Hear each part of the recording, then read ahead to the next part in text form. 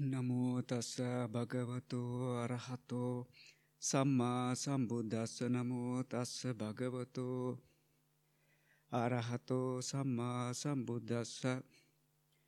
Namo tassa bhagavato arahato samma sambuddhassa.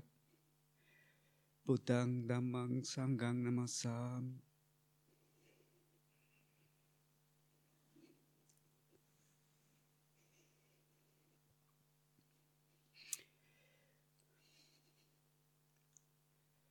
So today Ajahn Nyanarato yesterday invited me to share my thoughts, reflections with you. And while I was sitting in my meditation a short while ago, so my body was showing the signs of laziness to get up and do it. So I was thinking, reflecting sometime, few days. Sometimes we try to avoid things that sometimes very easy to do it than avoiding it. And we think, invest too much thinking, so many thoughts to avoid something than just did it. And sometimes doing something is easier than trying to avoid and dodge it, trying to avoid.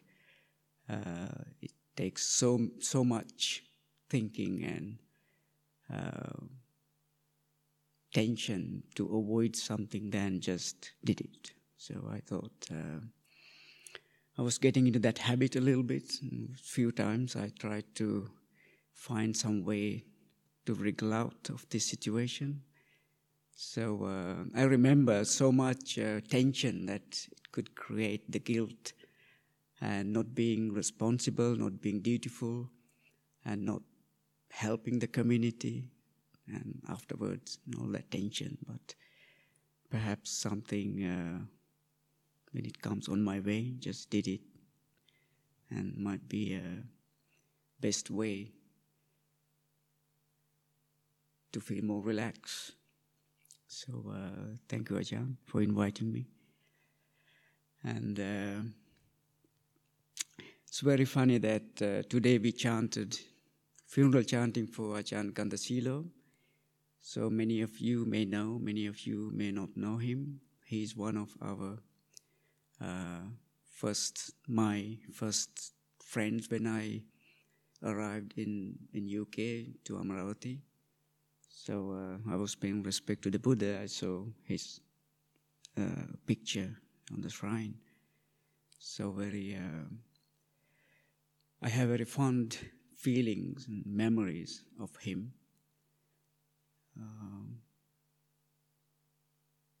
And I used to hang around with him, have tea in the common room many times in a few years. When I was when I was a novice and junior monk, he was very kind and supportive, and always took my side. So he was always a good friend, like a elder brother. So and when I saw, even it's really peculiar to think, when I saw the picture of his dead body lying on a surface, I thought, oh, it's a shock. It was a shock, and at the same time, is he trying to do another kind of experiment? You know, he's always into different experiments. So I almost thought, I hope it's not another. I guess it's not another experiment. He's into different experiments about his health and body.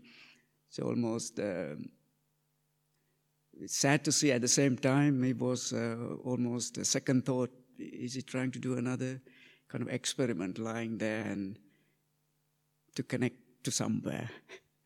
So it's that kind of a very typical English character.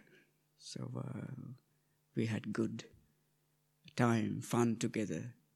So I have very fond memories of him, and very shocked and very sad that he passed away unexpectedly. But because I live in the area that the stupa field, the 4 kutis for the bhikkhus, for the monks, that's where he used to carry thousands of wheelbarrows full of leaves and different things, and to create that bit of woodland,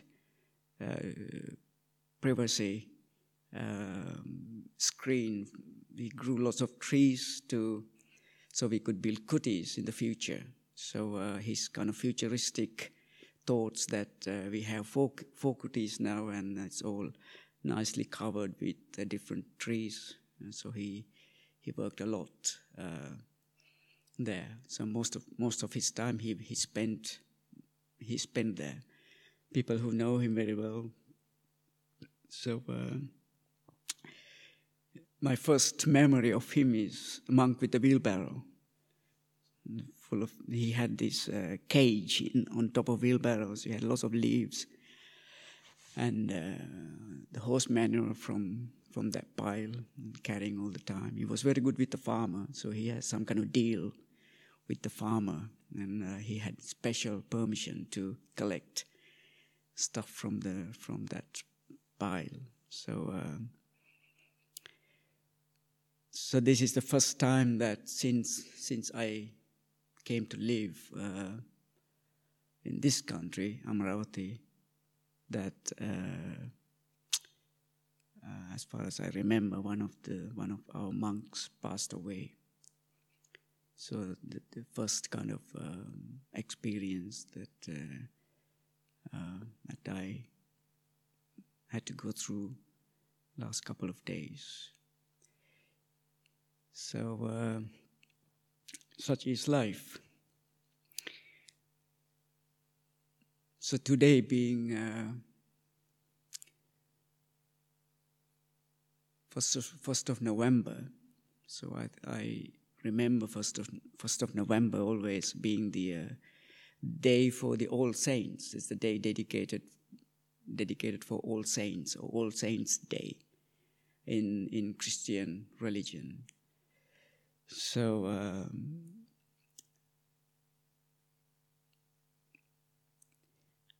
in Latin, saint is, I think, is santo, and it's very similar in Pali. Santo means one who is cool, one who's fully, completely cool. Santo, danto, one who is cool. And in Latin, santo is like saint. So today is the All Saints Day. So I thought I had some thoughts. I was thinking about what do we celebrate, or what do we celebrate about a saint? What is being a saint? Or what is being a santo? What is being a danto? Santo is one who is cool, cool through liberation. In Buddhist side, it's something similar. Is the santo is an enlightened being, fully enlightened arahant. In Christian religion, Christian world, a saint is someone who selflessly dedicated one's life for the well-being of many people. So it could be many different ways of being selfless. Going back to the Buddhist term of being a saint or being an enlightened being is one who has done the service to oneself, or one who has seen oneself deeply. Is in Buddhist way of thinking about a saint or fully enlightened being. So, yeah, there's a lot to celebrate, or there's a lot to think about a saint or fully enlightened or liberated enlightened being. So I can only talk about my reflections on in terms of Buddhist perspective. So one who has done the great service to oneself, so one who has realized oneself. Buddha very clearly said, so one of the most difficult, most noble task one can do is to realize oneself, to understand oneself, to realize oneself. And that's the way to realize the whole existence of humanity.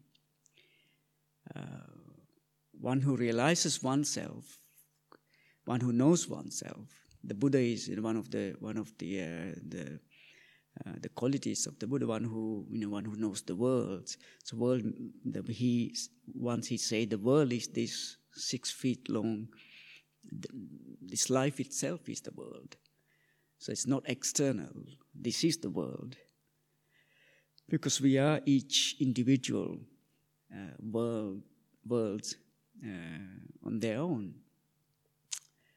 So, but in many ways, in terms of human existence, humanity, realizing oneself, understanding oneself, realizing yourself, is the way to realize all the other human beings as well. The whole humanity is within ourselves, within oneself. Once one realizes oneself is the realizing the whole, complete, full humanity. You know who you are. You know the whole world. You know who you are. You know the whole humanity, existence, samsara. The whole samsara is within oneself. It is not something over there. Samsara or existence is not something that's over there. It's over here, within oneself. So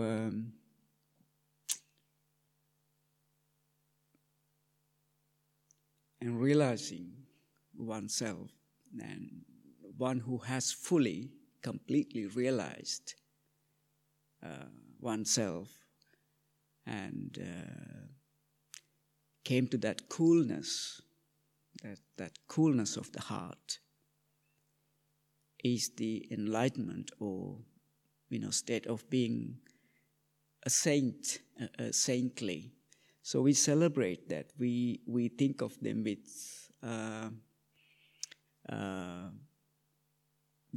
lots of respect and love, and we look up to that. So what do they realize? What do they realize about themselves? So we see others as others through their bodies. We see individuals, the individual bodies. But we are all we always judge someone, or we think about someone as someone, an individual with one's body. That person is we think as a body, somebody. So as a body, but we don't call it some mind. So we call some body. So, but what we really celebrate about a saint is not that person's body. We celebrate that person's mind. What that enlightened being or a saint has done for themselves. And we celebrate, we think with respect what they realize about themselves, not about their body, but their own mind. So we celebrate their minds, not their bodies. So the most significant or important part in this life or existence, although we see the external existence of this life, which is the body, but the most important part is hidden, which is the mind. So that's in the end what we realize. When you become enlightened, you become fully liberated. That's your mind that becomes fully liberated. So when we celebrate the Buddha or enlightened being, we celebrate, we respect their minds, not their appearance or their external way that we see them. So, I was thinking sometime, do we really understand our own mind? And when we look at someone else, do we really look at or look into that person's mind before we judge that person? So we see someone, and it's the body that we see, and we create some perceptions, thoughts about that individual, and then whatever we create in our own mind, that's how we project about that person. So we kind of bypass that person's mind, understanding about mind, we bypass that and come to conclusion, and this is a person, and this is so-and-so, and this is how I understand that person. So how deeply can we understand another human being through understanding one's own mind? For instance, we all have our own, like I said, the humanity is just one thing. Like Luang Por Sumedho frequently says, consciousness. There's no 7 billion consciousness in the world. It's just one consciousness. It's a one thing, one existence. It's nothing to do with individuals. It's a one quality. Every mind has only one quality. It's very similar qualities in different proportions, different levels, but the same quality. Greed, hatred, delusion, jealous, laziness, and confusions, or clarity. When I feel confused, and my confusion is not different from your confusion, it's the same quality. So if I feel clear and happy, my clarity and happiness is not different from when you feel clear and happy. It's the same quality of mind.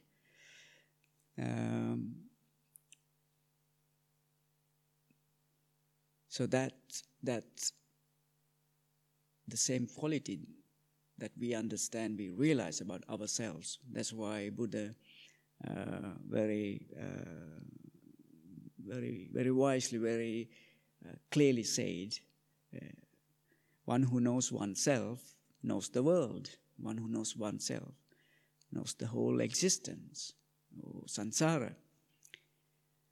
And that's how we create, because we have lots of defense mechanism, as long as we don't know ourselves, our own defilements or our own purity or impurities. So we all have both in this. I'm talking about this mind, not as an existing person, but as the mind. So we all have our purities and impurities, all the same. Whatever impurities I have in my mind, all the same as impurities of 7 billion on the planet. And whatever purity I have in my mind, my heart, it's the same quality that every individual, 7 billion people on the planet, all the same. So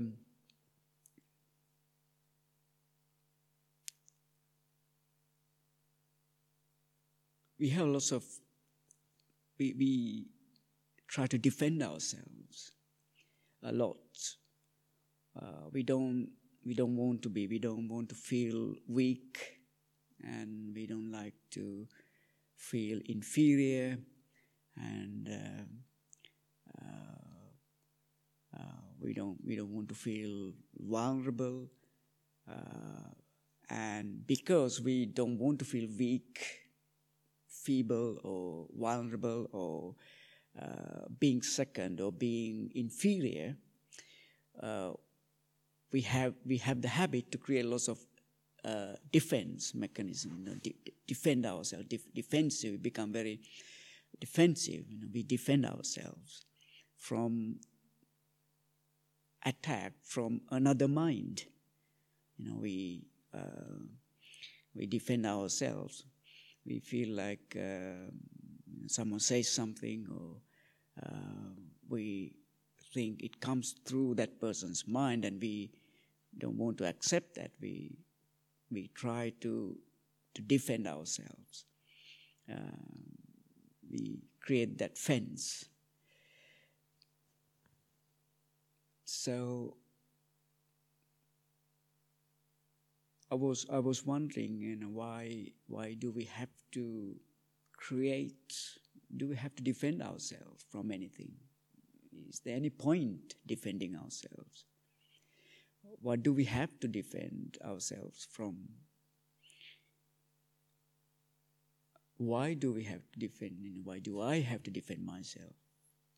Why? Yeah, if I know my own weaknesses, if I know my own strengths and weaknesses, my weaknesses are not any different from the person that I'm trying to defend from, the weaknesses of that person that I'm trying to defend from, to protect from, the same weakness. So,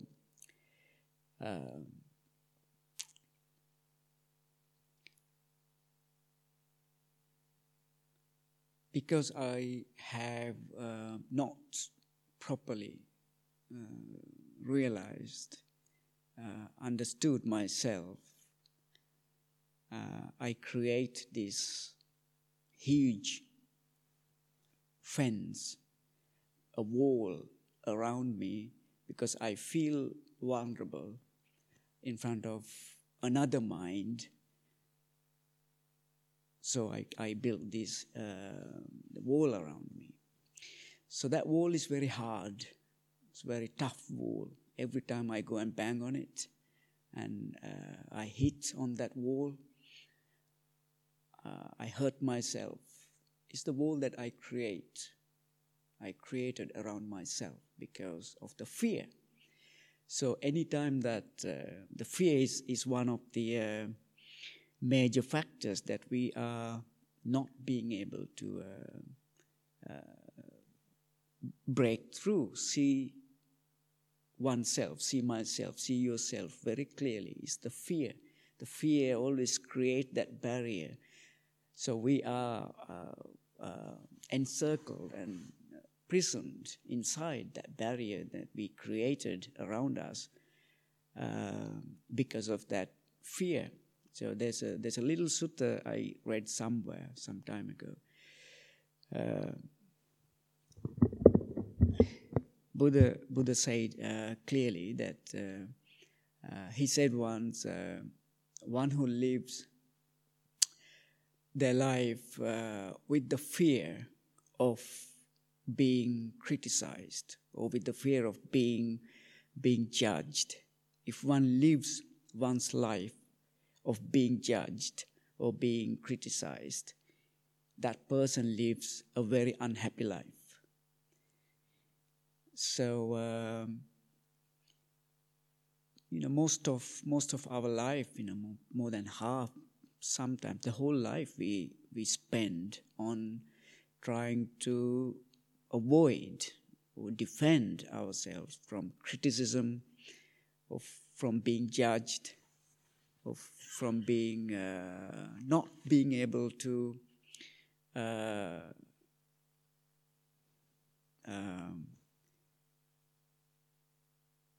fall ourselves onto a softer and gentle ground. So because we have created that strong, very rigid wall around us. It's very rigid. I'm talking about this wall, not external physical wall. It's in our own heart, our own mind. That wall, that barrier, that wall is so strong, and we hit that barrier again and again, and we hurt ourselves. And we live whole life just by being hurt by this, the wall, or the rigidity that we created in our own mind. That rigidity could be, if we go into the basic Buddhist teaching, that rigidity comes from attachment to something.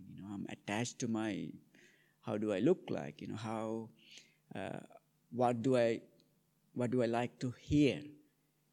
What can I expect from others? We have created some attachment to self-image, or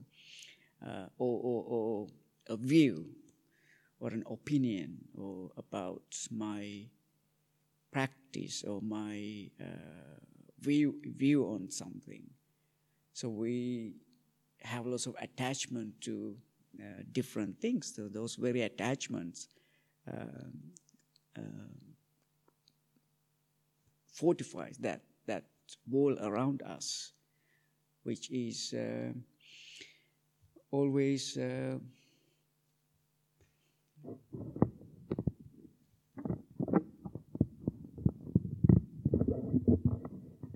I didn't ask if you could hear me.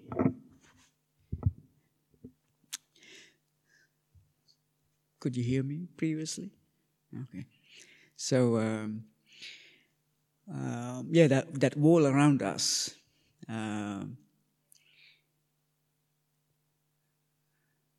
because of that rigidity in the mind. So that's where the arising of the suffering, dukkha, the rigidness of mind is the dukkha.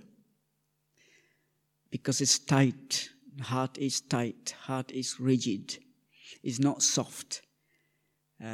When heart is rigid and tight, it has no space, it cannot take anything.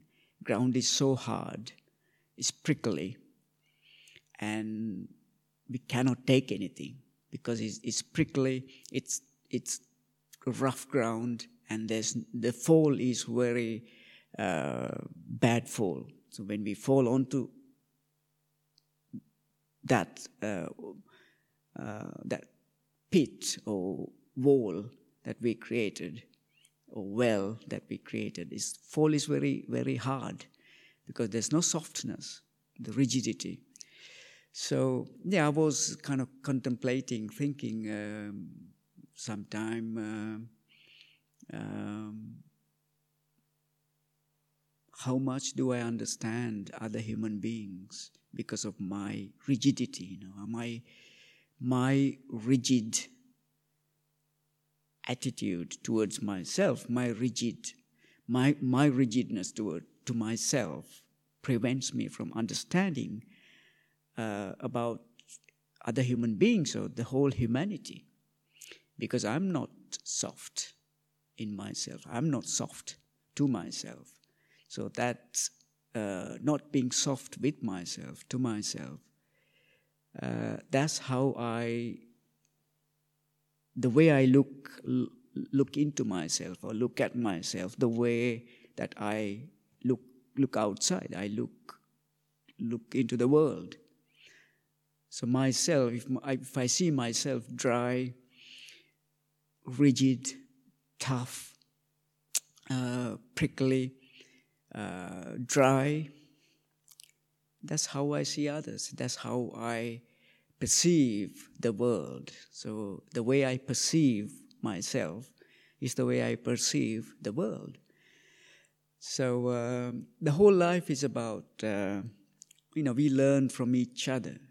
Anything that, sometimes that wall, or that well, that hard ground that we fall onto sometimes, gives so much pain.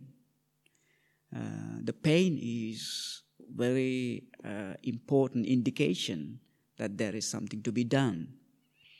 A pain in the heart is an indication that something has to be done. So it's not something bad. It's not something, there's a problem that I got to fix. My heart is not happy.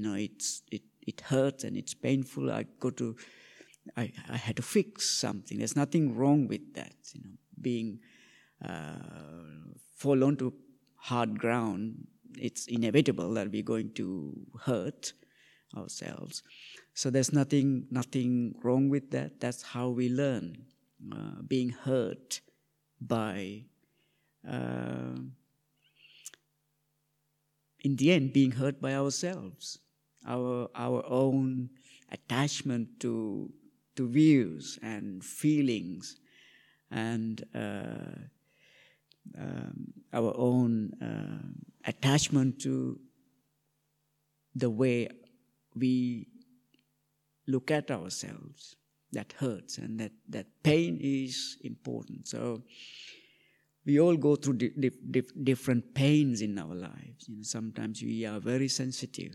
This mind, this heart is very sensitive. How to, if I have my heart, my mind rigid and prickly, or rough or dry, there's no softness in myself. If there's no softness or love or compassion in myself, and wherever I go, whatever I do, whatever I hear, whatever I say, every fall in my life will be a very bad fall, because there's no soft ground in my own heart, my own self, to fall onto. Ground is very, very dry and rough. So it's like an open wound, Buddha said in one of the suttas. Don't carry your heart like an open wound. So open wound cannot take much. Even a little bit of splash of water could hurt an open wound. So when we have an open wound, we know it's going to be infected. So what we do, we dress the wound, do something, and we wait patiently until the wound is healed. The same way, very beautiful analogy. It's the same way he said the heart, it gets hurt. It's easy, but it's the tendency that we blame the external party for our pain, our hurt.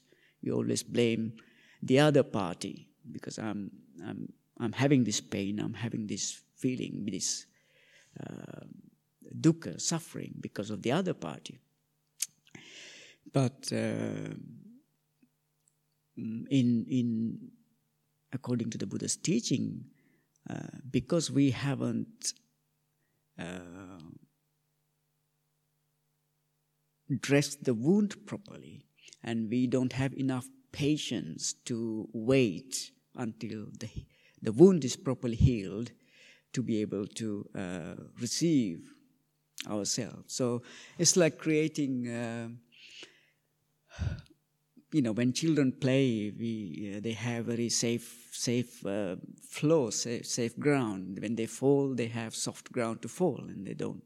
injure themselves. They don't hurt themselves. The same way, the heart has to be a soft place. When I fall, I have a safe place to fall onto. And that safe place has to be created or developed within oneself.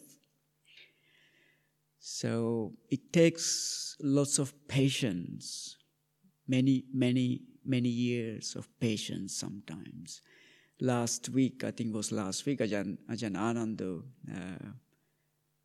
gave his Dhamma talk. He said it took for him about 12 years just to relax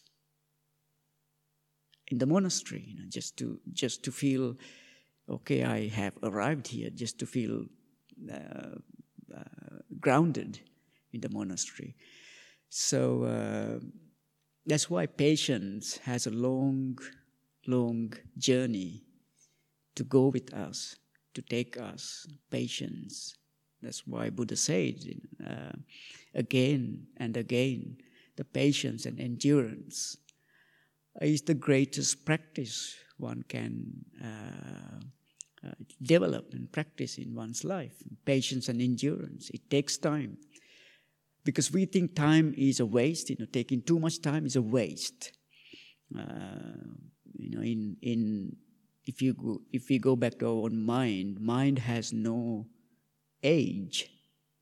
It has no time. Mind doesn't have any time. Mind doesn't know any age. The body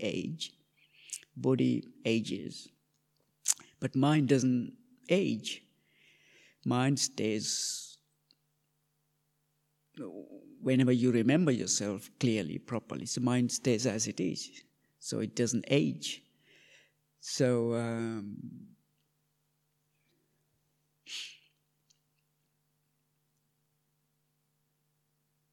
that's why the patience, practicing patience inside oneself, inside this mind or in this heart, is not a waste. It may seem like it takes a long time to come into this place, to develop, to create this softness in oneself, create this softness. Because we are rigid, we have very rigid way of looking at ourselves. That rigidity hurts. That rigidness is painful. If we really contemplate, think about ourselves, we can ask that question: what does it really hurt? What does it really hurt in this heart, this mind? It's this rigidness, not feeling soft, not feeling the softness. And that's why we create lots of unskillful, unwholesome things, and we end up saying lots of unwholesome things because we try to defend ourselves. The defensiveness, trying to defend ourselves becomes the biggest part in our life. The whole life we live just to defend this mind, just to defend the rigidness, the toughness. So, like the Buddha said, once we realize oneself clearly, and once one has seen through one's own mind clearly, and that mind knows the endless, limitless softness that heart can never be injured or hurt by anything. He gives a simile, I think somewhere I remember reading. It's like a cat skin. Cat skin. You can stroke cat skin. It's very soft. From left to right, right to left. it doesn't create any rustling noise, soft. So he says the developed or realized, understood heart, mind would be the same like stroking a cat's skin. It doesn't create any noise because it's so soft that the bristles are so soft that it doesn't create any noise. So and then realizing oneself in that way, and then we can become,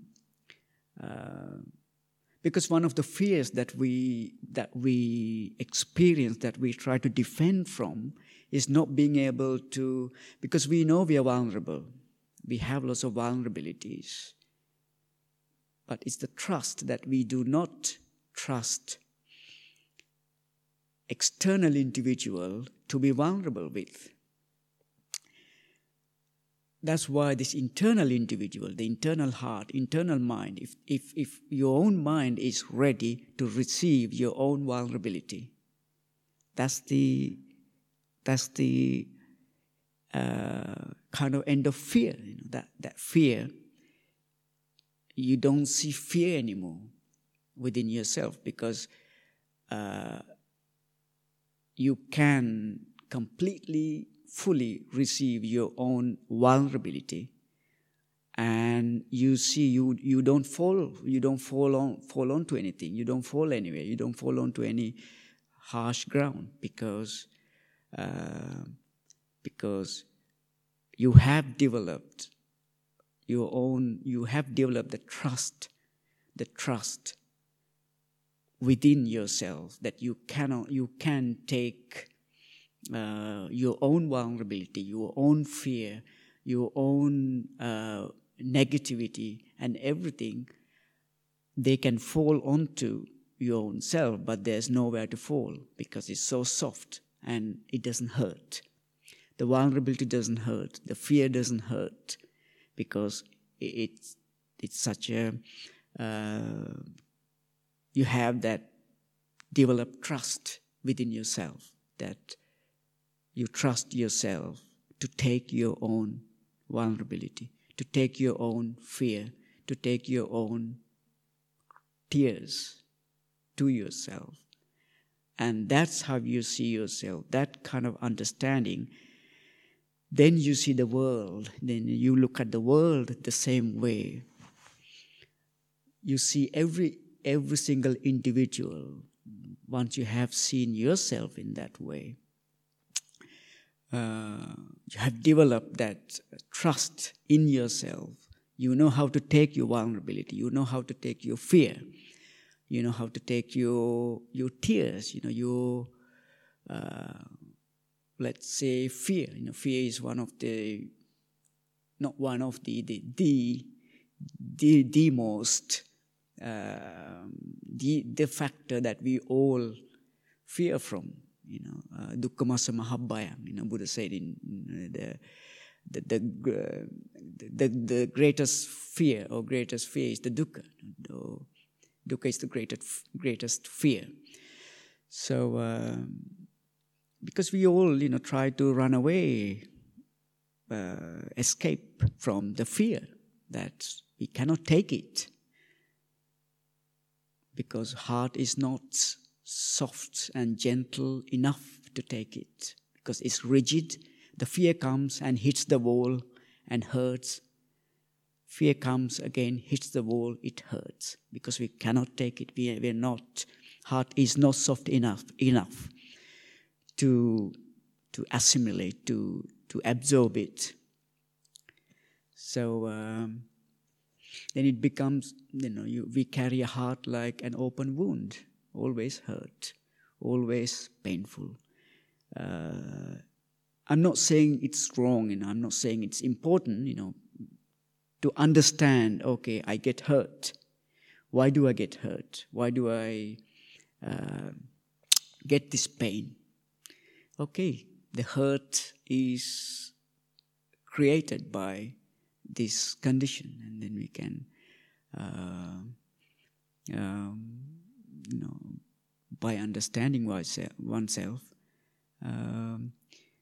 fear can be nothing, and fear is no fear anymore, and vulnerability is no vulnerability anymore, and that's where, what we call, the Buddha said, is great compassion, great love, great compassion of the.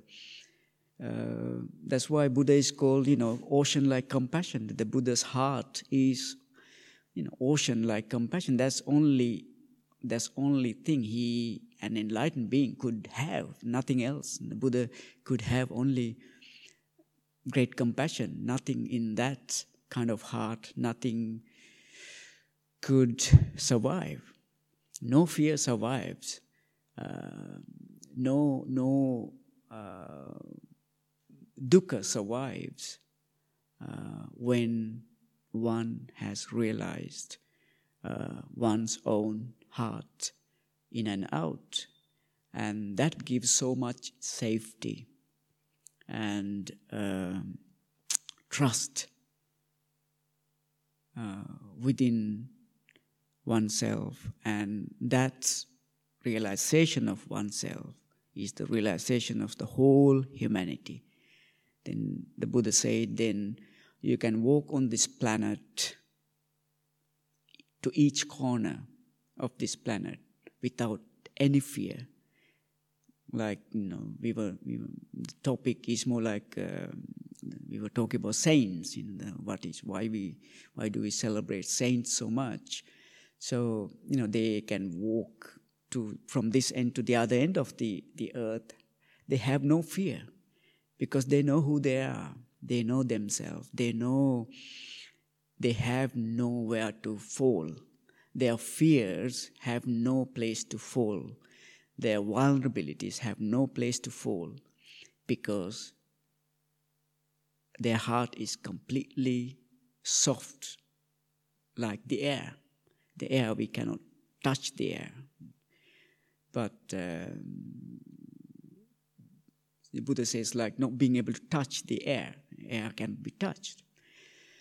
So just like that, in that kind of heart, one who has realized oneself is like the air. It cannot be touched by anything. It cannot be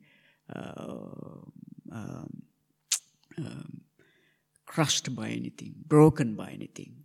Buddha said, I think it's once about Venerable Sariputta, the nature of Venerable Sariputta is his heart is like great earth. He says, we destroy this earth, we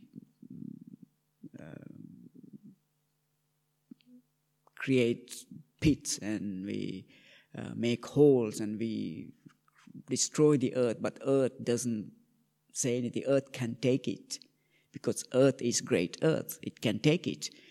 And he says Sariputta's mind is like the great air, like this air.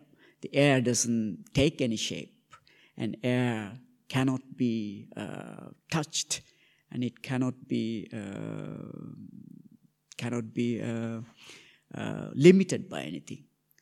So he says, the heart of the enlightened being or a santo, a saint. I'm talking in terms of Buddhist saint. Santo is one who is cool. That heart is so soft and so gentle and so free, just like the air, and it cannot be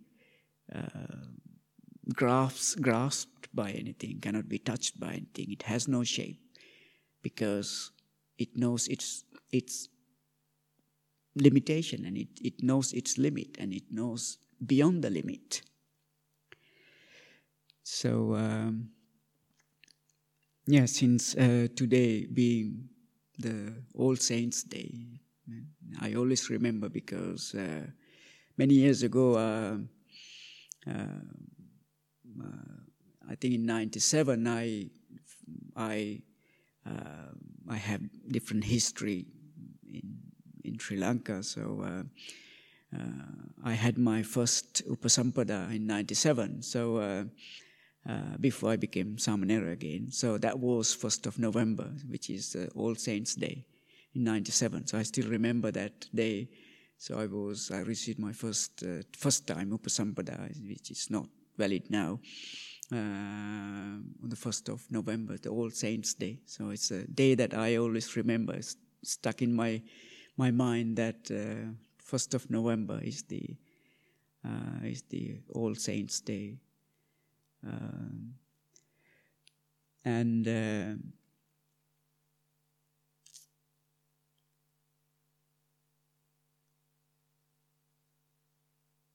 how similar, Santo in Latin and Santo in Pali.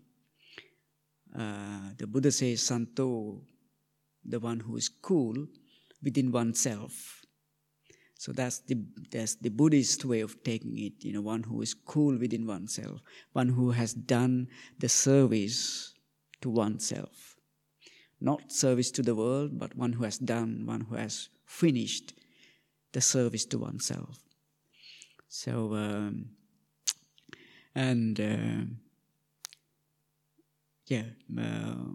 like I said, then when the heart is Santo, Danto, when heart is soft and it's cool and it has been tamed.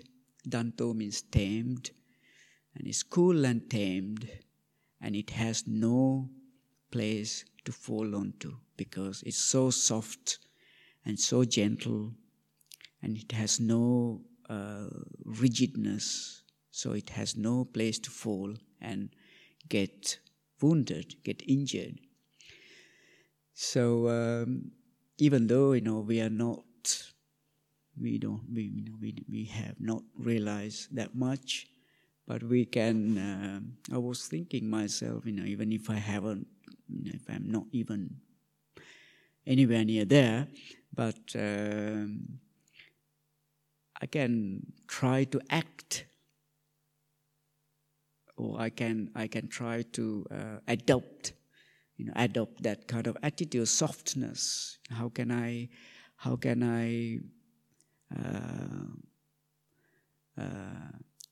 if I see myself softly, that's the way I have to look at the other person. Same way.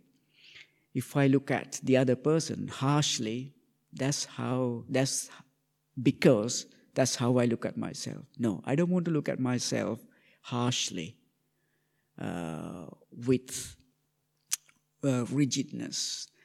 I want to look at myself with softness, gentleness. So if I like myself being gentle and being soft, if I like myself being treated gently, treated softly, and that's how I have to treat the other individuals gently and softly. And that has interactive,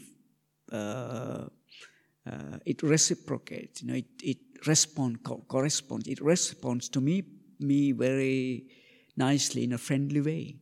When I am soft and gentle to others, when I practice that, after a while, it takes time, it takes lots of patience, and after that patience, after a while, it starts to respond in a very gentle and soft way, because it is me in the end developing that softness and gentleness towards the world. It has a good result. We are the ones who believe in karma. So whatever karma I create towards others is the karma that comes back to me. So if I develop softness and gentleness and understanding towards another human being, that will be the return in my heart, because it's my heart is the object that's developing that quality. So I will be the beneficiary. I will be the beneficiary of that. So whatever I develop, no matter how good or bad or like or dislike that individual or individual person or individual object, whatever, or fear, even towards my own fear. If I look at my fear with gentleness, softness, okay, fear, I have good news for you. I'm soft with you. I have no hard feelings about you. I welcome you, my fear. My vulnerability. I welcome my vulnerability with softness. And that soft, welcoming attitude will in turn make our own self soft and gentle. So, it could be a person, it could be an object, whatever. The whole practice. That's why meditation is not about sitting hours and hours and not talking to anybody and look away from everybody. No, it's whole life, and this every challenge in life and every pain in life, every hurt in life can be turned into a great treasure if we can see ourselves with softness and gentleness. So there's, in the end, you end up,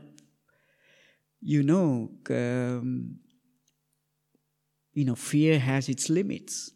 Fear is not limitless pit. It's not an endless pit. Fear is a very little. It has very limited length. Fear is not something limitless or endless pit. It has very little limited capacity. Vulnerability has very little capacity. But we give so much importance, priority to those negativity. Then they become bigger and we become smaller. So I would like to finish for today, and again I would like to dedicate my gratitude and my friendship and my brotherly feelings to our dear brother Ajahn Gandasilo, and I remember him very dearly. He was a good, nice friend to me. He was a very kind friend to me, and I remember him every day because I live in the area where he worked a lot, exactly where he worked most of his time. He's carrying his wheelbarrows and creating all that little bit of woodland. So I would like to finish for today, and I would like to dedicate my all the goodness that I have in my life. I would like to dedicate to in memory of dear brother Ajahn Gandasilo.